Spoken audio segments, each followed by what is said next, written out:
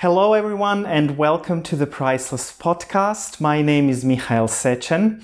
The Priceless Podcast is made in partnership with the European Forum of LGBT Christian Groups. Subscribe, like, comment if you like. You can also share this podcast. Follow us on Facebook and Instagram, and of course, support this podcast so it can continue its work. My guest today comes from the Ukraine. We all hear about the Ukraine a lot these days in the news. And my guest is Helga Godunok. She lives in Kiev right now, or she always lived in Kiev. She is a culturologist, that's her first degree, and also a psychologist. But why should I tell a lot about Helga when she can tell us herself? Hello, Helga, and welcome to the Priceless Podcast. Thank you much. Everything was sold. I'm Helga. I'm from Ukraine. My first degree was culturologist, but more than that, I was a teacher for child. I was teaching solfeggio and music literature. It's like history of music or something like that, and also development of Ukrainian music and else. So when the war started, I was working as a teacher and as a child psychologist for groups of childs who was in a war situation face to face and had an opportunity to came to more safety place, and we do some volunteer work to sharing our stories and to help people, to help children to be more comfortable in war situation. Thank you so much for sharing this with us. Before we get more into some topics, would you be willing to share your sexual orientation and gender identity? I think I'm cis woman and identify myself of Sapphic woman.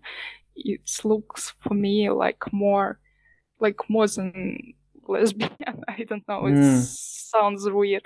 Like it's some cultural identity for Ukraine, and some people in Ukraine prefer say I'm Sapphic woman more than I'm lesbian. Because it looks like that we discuss Sapphic tradition in Ukraine and maybe a word Sapphic tradition.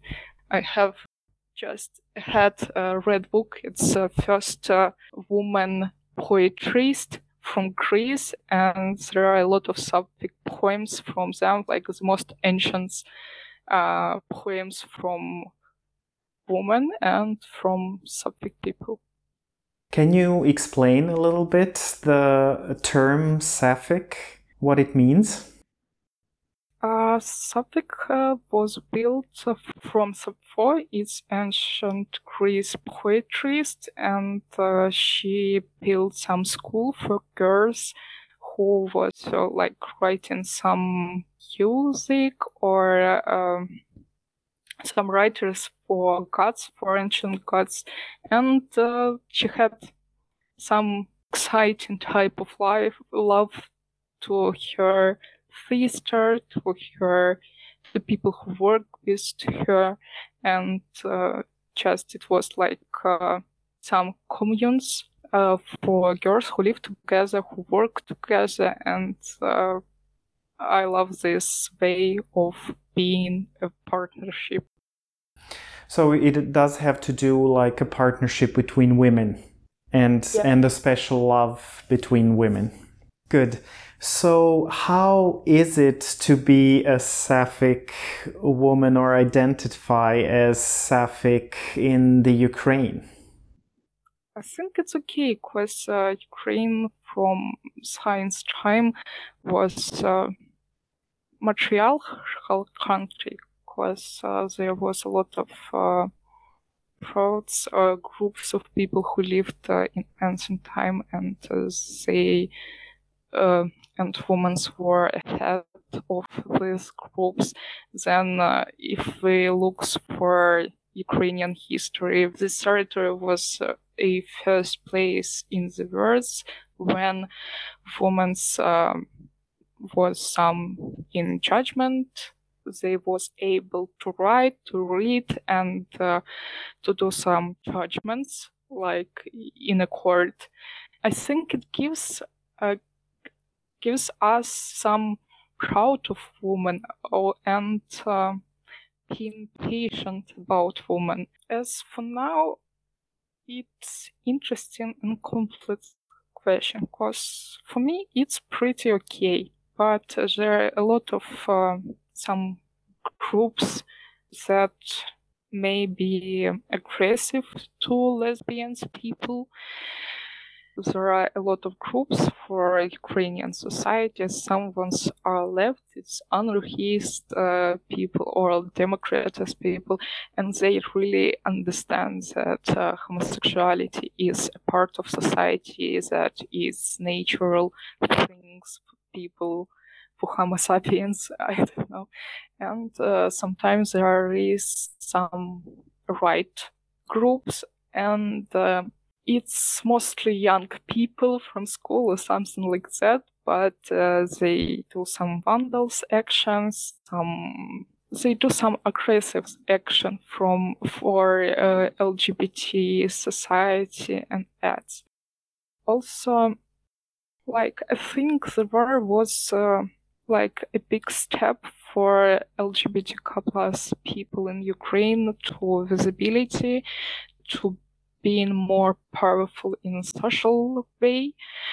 Of course, we organized some battalions where was only LGBTQ plus people. It's safer, like in ordinary army, but mostly it lets us to have a most weight in social opinion. So when our minister decided to deny social partnerships in Ukraine, just military LGBTQ military was cooperated with Minister of Military System in Ukraine and had conversation, and then this law about civil partnership was adopted and it works now. So we do partnership, that civil partnership for LGBTQ plus people, but we hadn't this opportunity before the war started.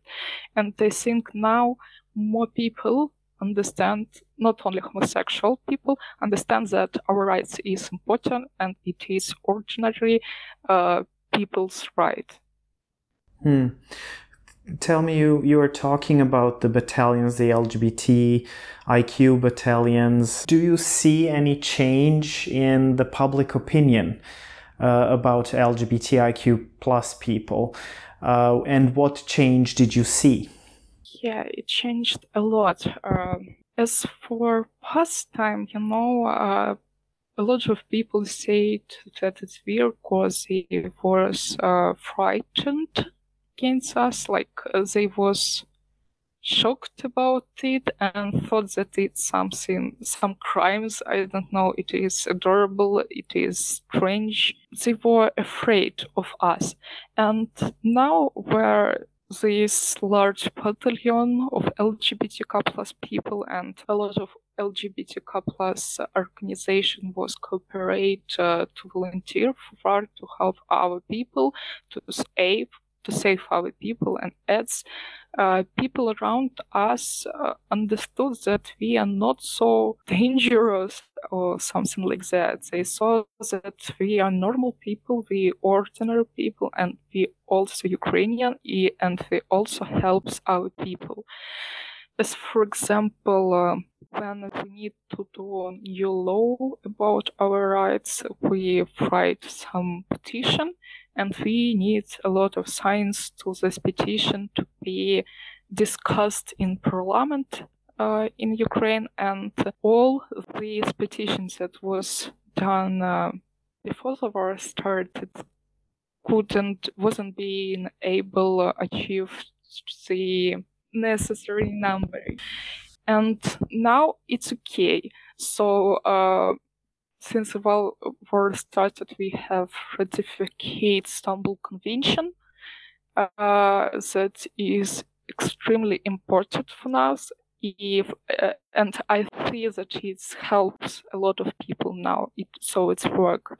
And but the problem we was trying to ratify this convention since I don't know 2004 year, and there was no change. So it was really hard.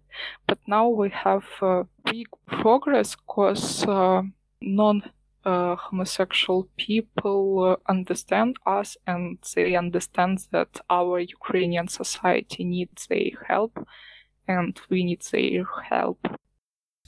Sounds really great. I'm glad that change is happening and that there are some steps forward toward a bigger freedom from what I hear, and I hope that this is going to work and that you're going to have the necessary support of your society and politicians. I wanted to ask you, how is it with your family? How is your connection to your family and relationship, considering you, or did you come out to them as a Sapphic woman, and how did they react? I think pretty okay. I don't know, since my childhood I used this strategy when you live like you live, and when you say, oh, I meet with my girlfriend, friend, you just say it like something ordinary and then don't understand why. When the time came, they like feel good with it. So there was no aggressive, I think. Yeah, that's good. You already mentioned the Sapphic history of Ukraine, or that it was a matriarchy in the Ukraine. Can you tell us a little bit about this history?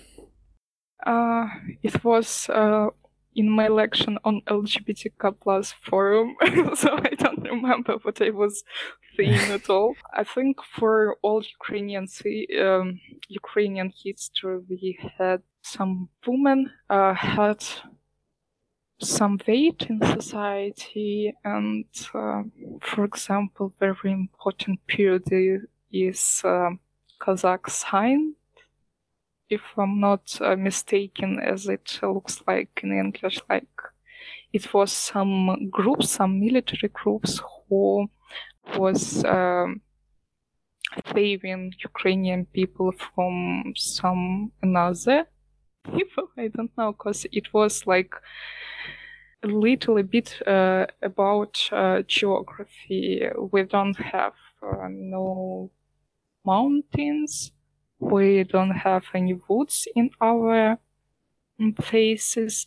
So there was a lot of groups of people who wasn't organized in some city or village, I don't know. So, and then was just going through this territory, fight with some people who has a village or cities and lives by that.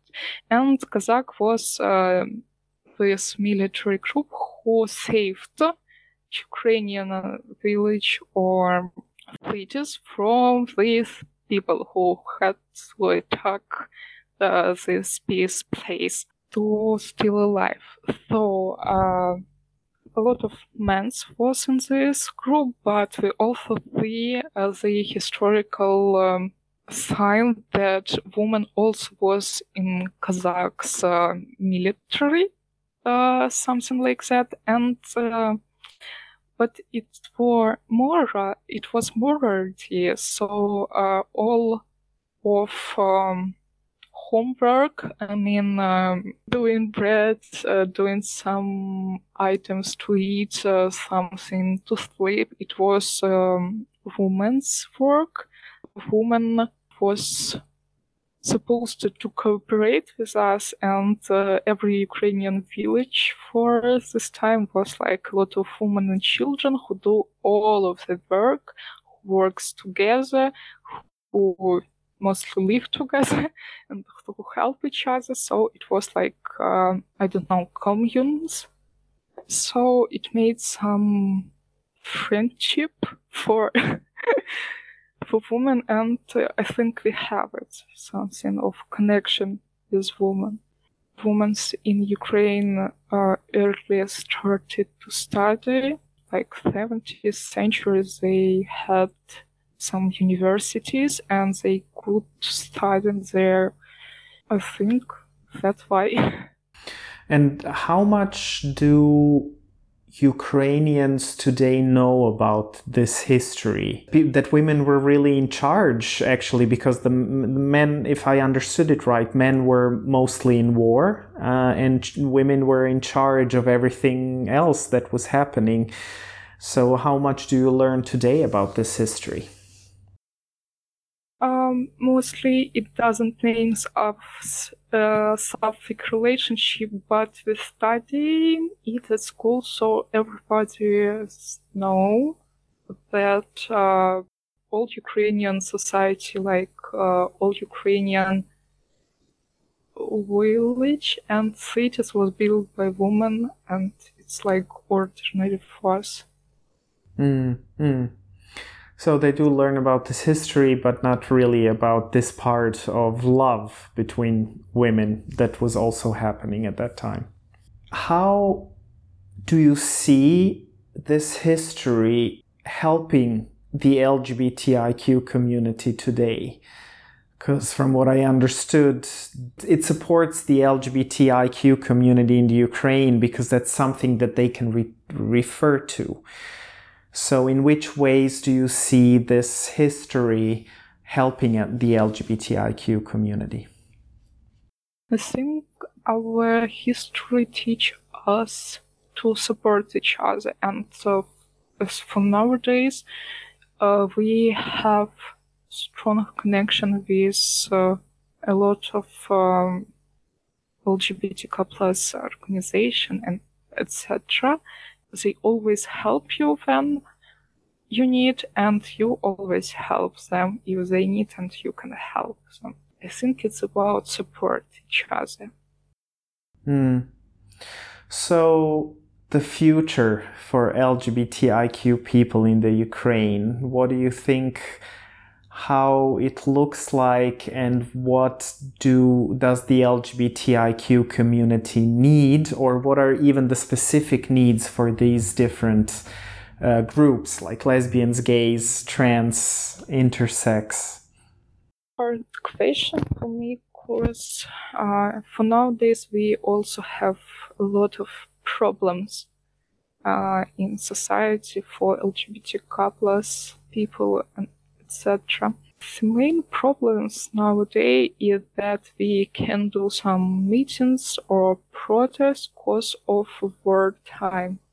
So it is denied as for now, and then they do some strange law that can hurt our society. I mean, LGBTQ plus society, we don't have any opportunity to stop it or something like that. So all our activism is writing petition and do some material for hiring our visibility, like something like that, to talk about us, etc. And it's hard for me because you don't even haven't got any opportunity to draw something and go with this poster in society and talk with people, because it's like some country region.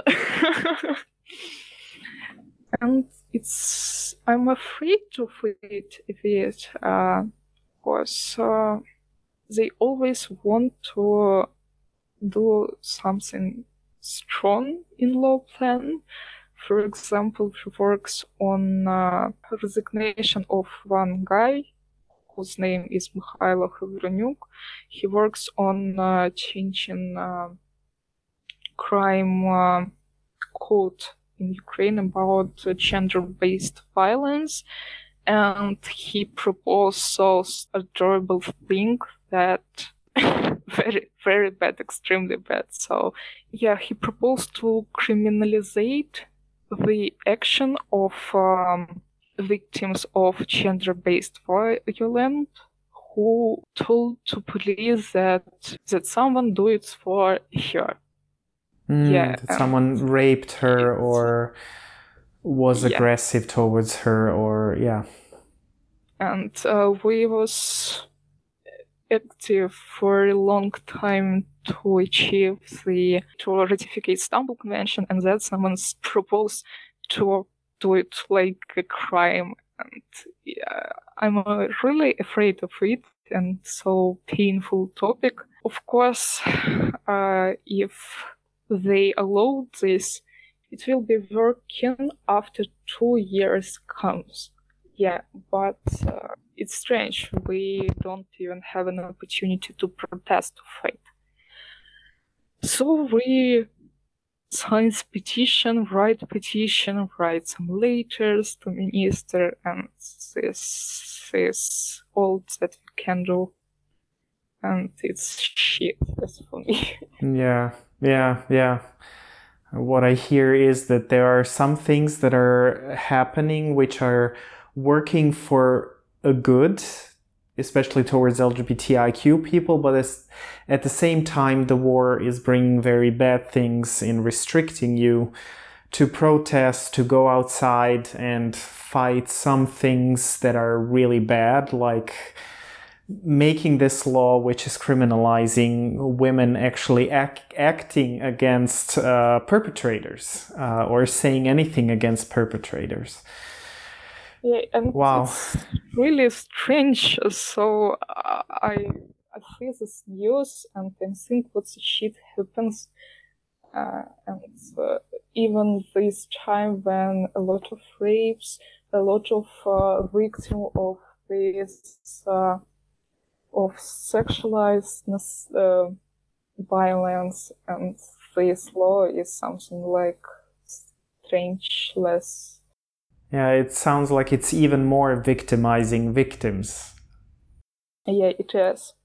And yeah, I had an opportunity. I work a lot with raped women who had an experience of sexual violence because of the war, and it's very harmful topic for me. I can see that. Yeah.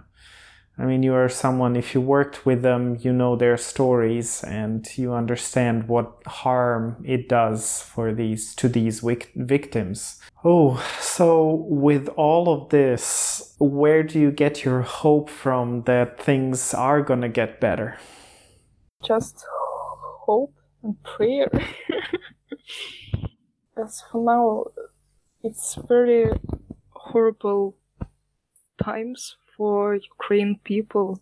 Of course, even when war stopped, even when we won it, we will have a lot of people with PTSD, a lot of childs with co-PTSD, and according to Ukrainian statistic, more than 70% of people now have a PTSD. Then it will be a big problem for rebuilding our cities, to, I don't know, to have waters in our home, to be warm.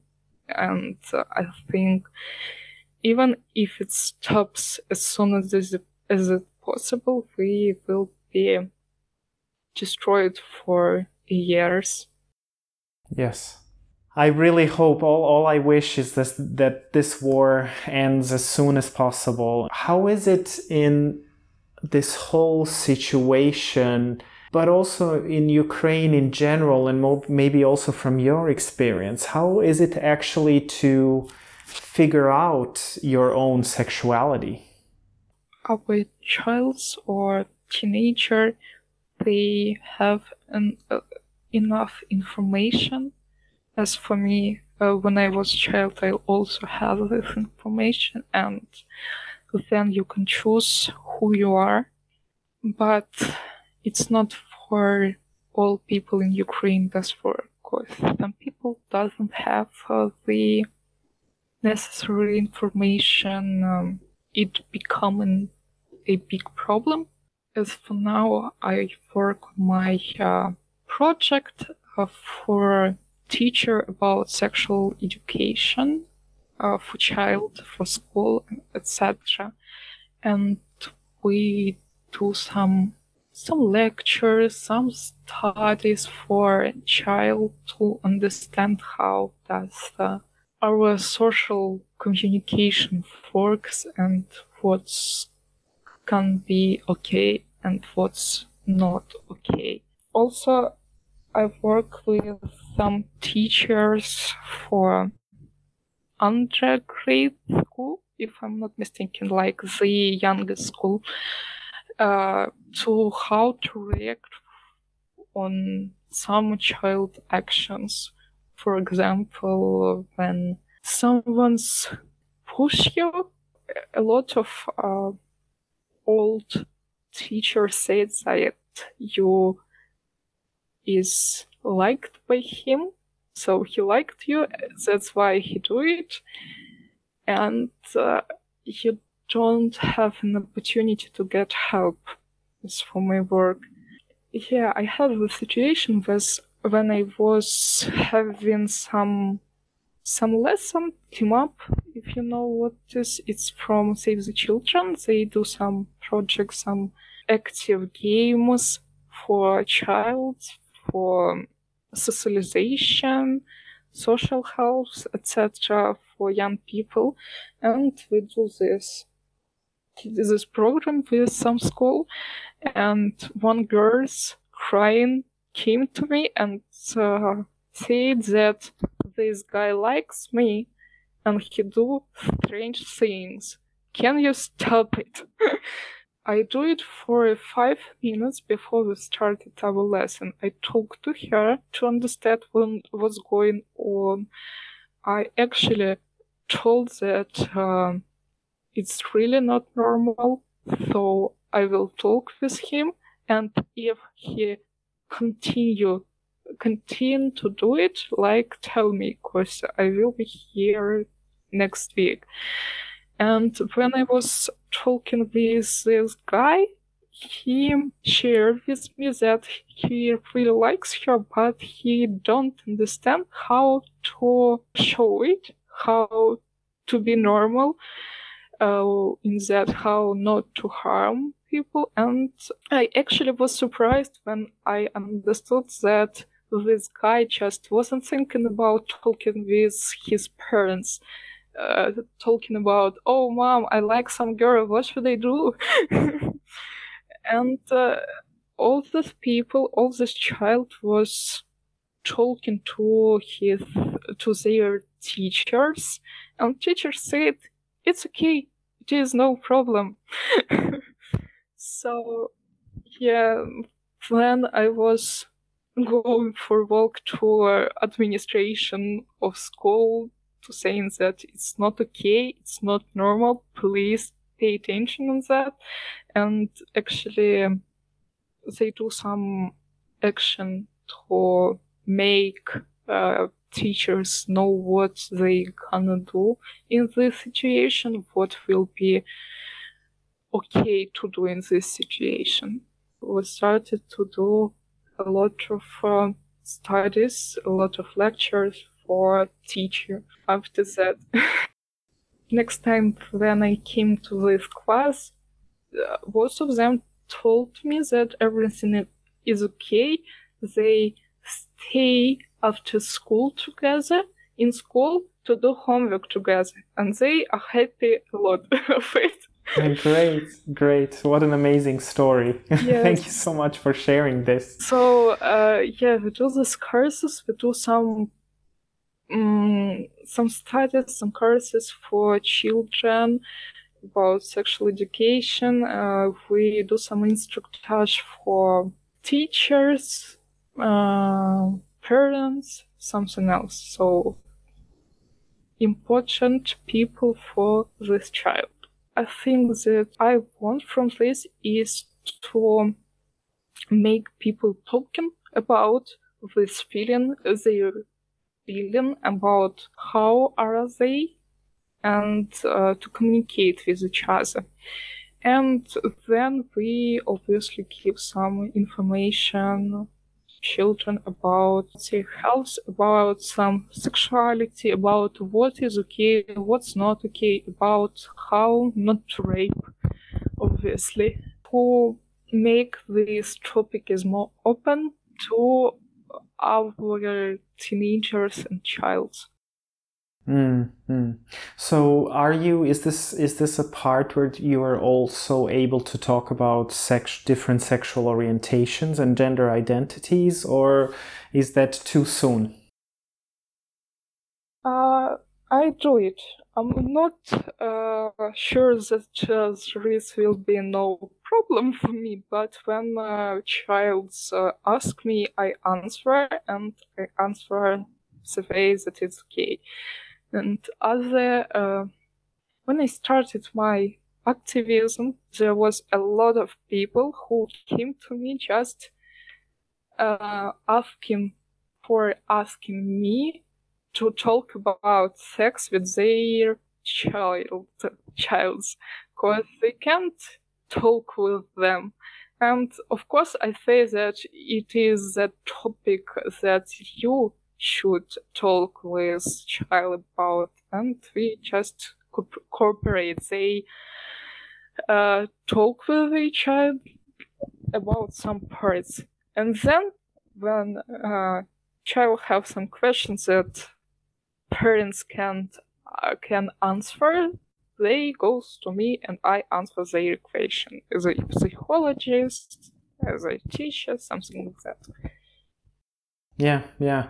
I mean, unfortunately, it's still not so strange because so many people don't know how to talk to their children about sex, about sexuality. They don't know what to say, what is appropriate, what is not appropriate. And I mean, only looking back, and even nowadays, so many countries, especially in the eastern part of Europe, they still don't have any sexual education. So at the end of this interview, I want to ask you, is there anything else that you would like to share that I haven't asked you? May I say that thank you much for your work. It was interesting. And also I was listen to your podcast. It is very good. I like it so much. And I share it a lot. Yeah. And thanks to all Europe that helps Ukraine.